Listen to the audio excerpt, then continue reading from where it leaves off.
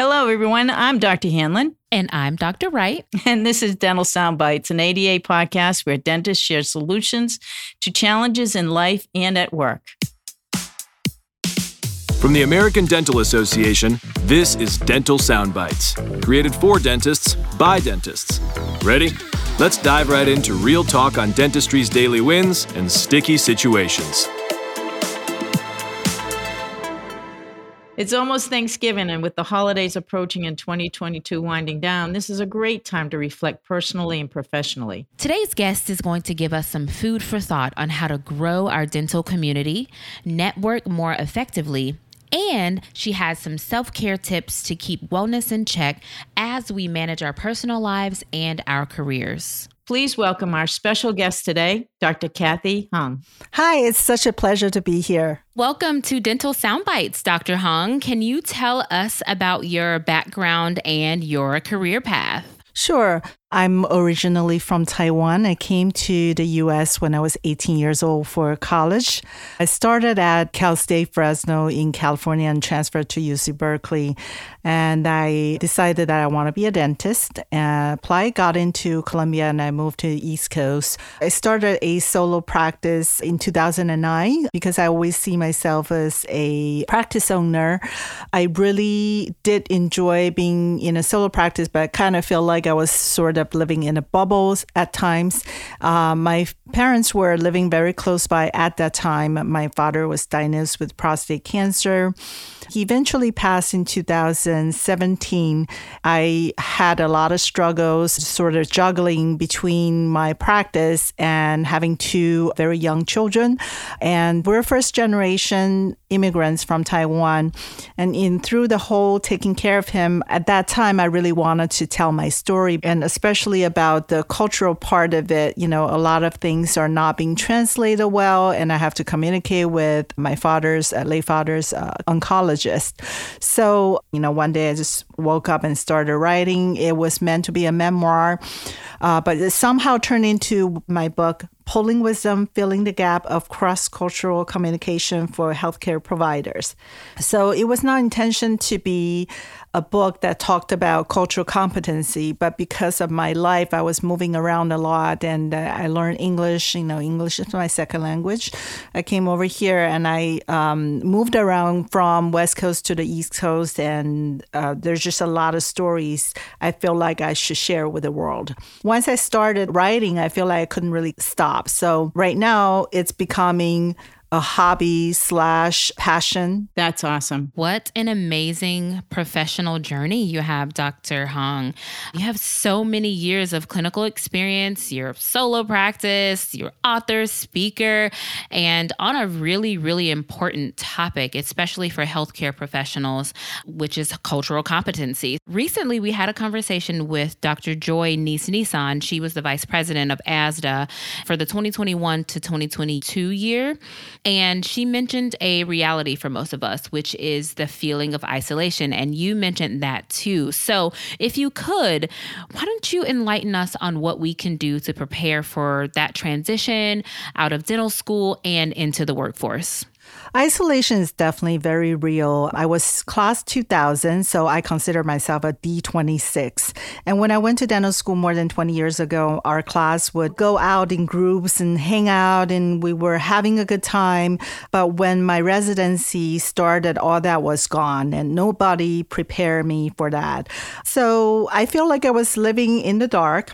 And back in the days, that's when the internet just started and there was no social media. So I really felt like I wanted to connect with people, but I didn't really know how.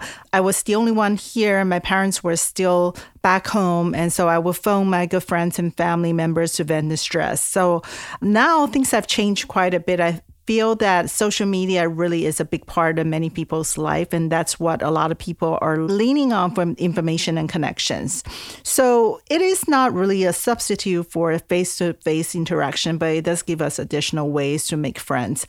I think the best way to deal with isolation is to be aware that isolation may come, and it may come at different times, and that awareness is what can help you to brace for the impact because you know that it's coming. It may come after graduation when you start a residency or a different time of the career. So I would start building that support system very early while you're in school and stay connected with people who you feel like you have a connection with. Announcing the new... Wait, this calls for a drum roll. Perfect. Announcing the newly reimagined ADA member app. Designed for dentists by dentists. It puts ADA membership in the palm of your hands. With features like a personalized news feed, member chat groups, personal document storage, even episode exclusives from Dental Soundbites, the new ADA podcast. Tap into all the possibilities by searching for ADA member app in your app store. Dr. Hung, I'd really love to know, what are the non-technical skills you consider important to develop, and what are the benefits of having them? Earlier in this year, in January, I have presented coaching and mentoring through Accelerator series. And there was one research article that I quoted. It was conducted in Spain. It's one of the dental schools in Spain, what's called peer mentoring. So in Spain, apparently there are 5 years of dental school, and the clinical year starts during the 3rd year. So what they were trying to investigate is, could senior dental students mentor junior students in their clinical years to develop what's called non-technical skills, or what we call soft skills. And these soft skills, some people don't like that term, but mainly these are skills that are not clinically related. And this can be social intelligence, verbal, nonverbal communication skills, listening skills, reasoning, problem-solving skills, decision-making, or use assess information to show self-confidence. And so they have found that there's a significant difference when the junior students are being mentored by senior students. There's an improvement of these non-technical skills. And so this also serves a pipeline, building a pipeline of leaders, because when the senior students are ready to get out of school, a lot of them may stay behind as faculty. So we are actually building a pipeline of educators. Yeah. I think that as far as non-technical skills, what is important is that it is in my experience that you need to connect with people first. Yes. When you see your patients, they don't know how good you are in making a crown or in doing root canals or extractions.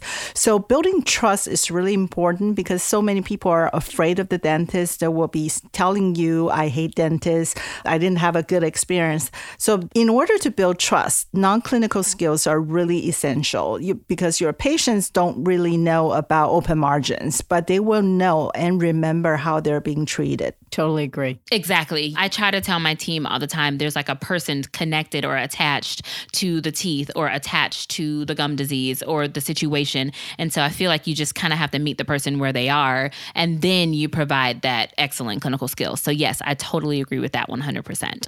So from your perspective and your experience, can you tell everybody what we can do in our day-to-day to cultivate those stronger and better relationships, either with our team, with the patients, one another? What are some of those things that we can do to cultivate better relationships?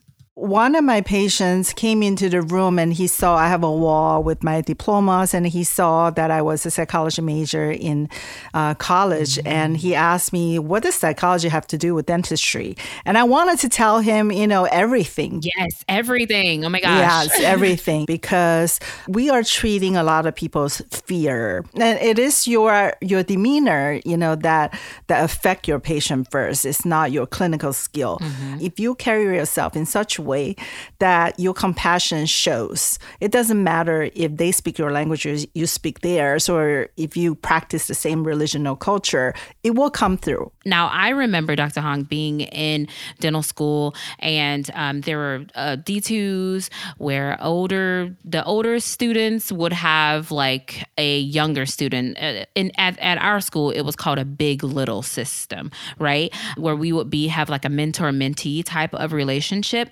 Can you talk to us a little bit about what a good mentor-mentee relationship looks like from your experience? I think that a good relationship is never forced, just like any other type of relationship, and it should develop naturally over time. So you can't just claim somebody and say that should this person be my mentor. It has to come organically. So this relationship can be really on a personal and professional level at the same time. So psychological safety is a big element of it, because if you don't feel safe, you won't share. If you don't share, how do you benefit from it? Somebody who's a mentor usually is older, but maybe more experienced in certain areas. A mentee is somebody who's seeking for advice, and mentor is somebody who's giving advice. So a big element of mentor-mentee relationship is about giving and receiving advice on a personal level based on your past experiences. So I think that if I were the mentee and I want to benefit, I need to be very specific about my queries. I think that it is very important to do your homework first. So if you're interested in something, you can't just go to a person and say, I want you to be my mentor and give me the secret sauce and just tell me all the secrets. It doesn't work like that. You have to do your homework first. So for example, if you're interested in applying for oral surgery, instead of asking somebody or who you consider to be a mentor, I want to do surgery. It sounds interesting. Do you think I should do it? I don't think that that's a very specific question, because nobody can really make that decision for you. You have to make the decision for yourself. On the other hand, if you have already done some of your homework and asked your mentor, he said, I've been shadowing at all these different places. Here's where my grades stand. And I'm also in the OMFS club. What else do you think I can do to be a better candidate? That would be more of a specific question. Being a mentee really is about how to extract information from your mentor by asking specific questions. Yeah. For everyone listening to this podcast, I do want to encourage you to download the new ADA member app. And while you're there, I want you to take a look at the one-to-one chat feature. There you can build more connectivity with other dentists in your area. You can find a mentor. You can just connect and build more relationships, which is what we're talking about today. Dr. Hung, how did you find your community and your mentors in dentistry? Where did you search them out, or did they just present themselves and help you along the way? I started really with social media. It was very blind too. I was sort of looking for more connections, and there were some private groups sometimes I was invited into, and I didn't really know what it was about. And so I would just accept being invited into some kind of private group. This can be a support group for dentists or there's so many of them on different things. And when I joined, people started talking to each other, and I started giving advice, and some people liked that. And so I started to discover that social media aspect of support group and befriended people that I never met with in person, but have a lot in common. So I think that the beginning of that first groups helped me to realize the power of social media. My main thing is Facebook. I do have a Twitter account, which I rarely use, and I do use Instagram. Professionally, I use LinkedIn. LinkedIn is my favorite for professional connections, just because you can really cut out that personal part. So I can't tell you that there's one single way or particular way that I found my people, but they just come at different times, through different activities. And this can be even through a actual conference or convention that I attended, a C course, and then somebody sitting right next to me, I just started a conversation, maybe asking for something. So a lot of these relationships come unexpected. I wasn't really looking for somebody, but when you actually have questions and you want to better yourself through maybe even reading books, signing up for courses, and you have questions and you start to ask people answer you back, that type of connection is very basic. It's no different than if you're in elementary school or kindergarten, even,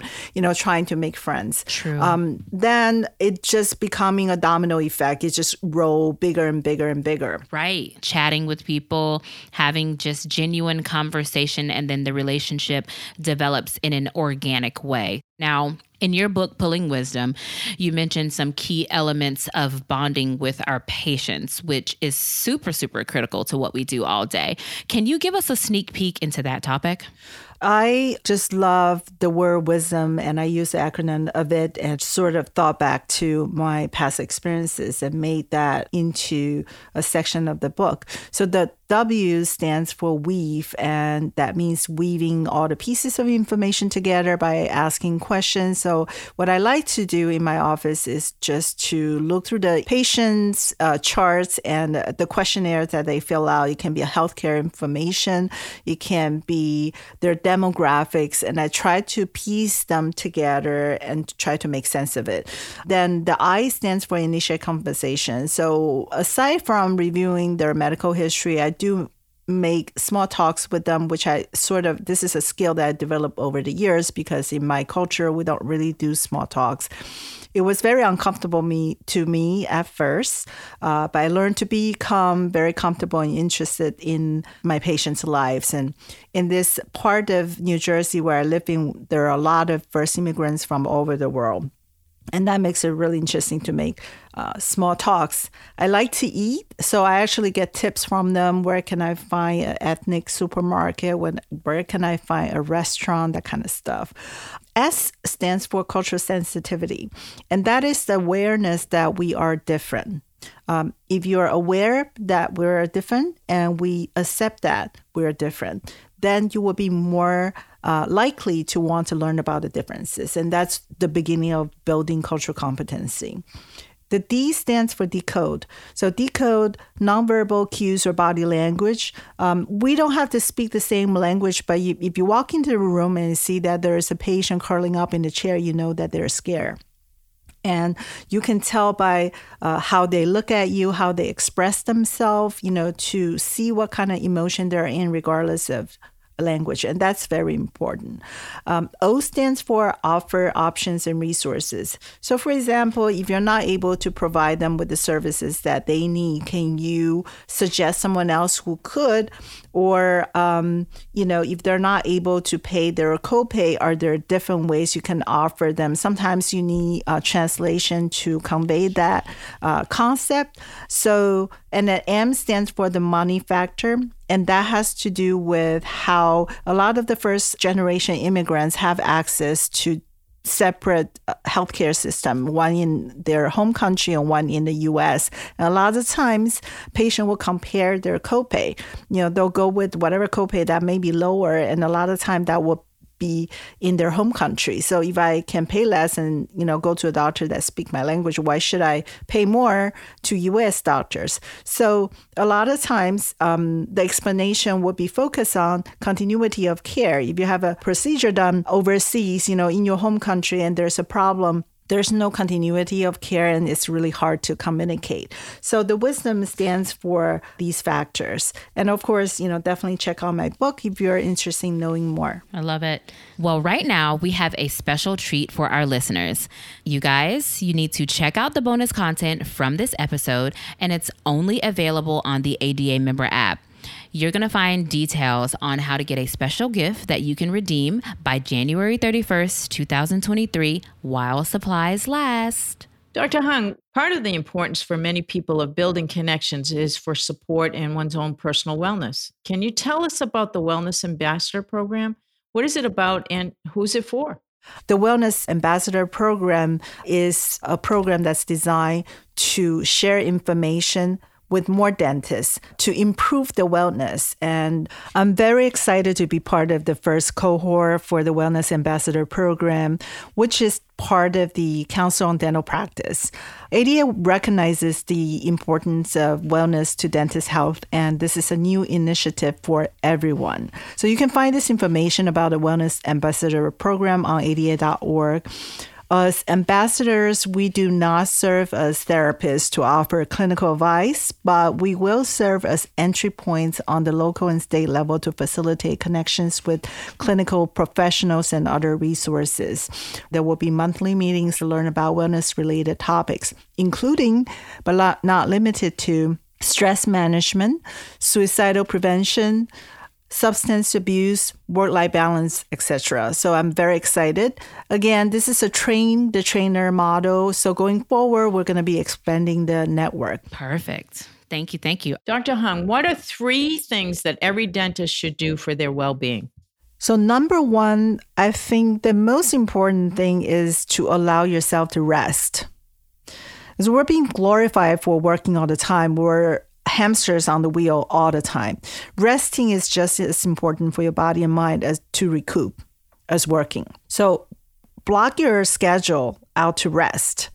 What I say is that I date myself. I would block out schedule, let's say on a Saturday for a couple of hours and take myself out for a date. I'm going to eat what I want to eat. I'm going to go to a bookstore and read the books that I want to read and maybe even watch a movie. I will do a personal retreat a few times a year. I have a really good understanding with my husband. He knows that he didn't really understand that concept at first, but now he really understand where I'm coming from. So I would maybe book out a weekend and just go away by myself, not talking to anyone for an overnight weekend. That works for me. So you definitely want to allow yourself to rest. And number 2 is to connect with your essence. And what do I mean by that? Is that when you were young, maybe there are some hobbies or interests that you love, that you really enjoy. And this can be talents as well. Some people are talented musicians. Some people do arts and crafts. And some people are really good at knitting or cooking or playing guitar, anything like that. So these are things that you can fall back to when you have stress. And so, when we get really busy with dental school, we may forget that, right? Or maybe we don't have time for that. But you want to connect with your essence because that's what gives you the sense of yourself, who you are on a fundamental base. And number 3 is to connect with people that you love. So your friends and family, of course, and you can definitely meet new friends through social media. And there are some people that I have never met in person, but I feel like I connect to them. And talk to somebody if you're troubled and don't bottle everything inside. And if you need professional help, go get it. Dr. Hung, I couldn't agree more. I do think that we always have to start with ourselves first, because quite honestly, if you don't love yourself or you don't care for yourself, who is going to care for you? Nobody can care for us better than ourselves. So I couldn't agree with you more. Thank you for that insight. On the next Dental Soundbites. Dentistry can be physically, mentally, and emotionally challenging. We all know that. During this busy holiday season, we've got resources to help you care for yourself in stressful situations in the operatory and in life. Plus, our special guest, Dr. Alex Barrera, shares his best wellness advice to keep you healthy during the entire season. Thank you so much, Dr. Hung, for your time today and sharing all of these wonderful gems. I know that this episode is going to inspire deeper connectivity and mentorship and help our guests learn how to lead in the field of dentistry. Thank you so much for being with us. I'm so grateful to have the opportunity to be here to speak to everybody. Happy Thanksgiving to everyone. If you think this episode can help another colleague, please share it with them. Subscribe to this podcast wherever you're listening so that you can get our latest episodes. And we'd also encourage you to rate and write a review so that we can continue bringing you amazing content. Thank you for joining us. Dental Soundbites is an American Dental Association podcast. You can also find this show, resources, and more on the ADA member app and online at ada.org/podcast.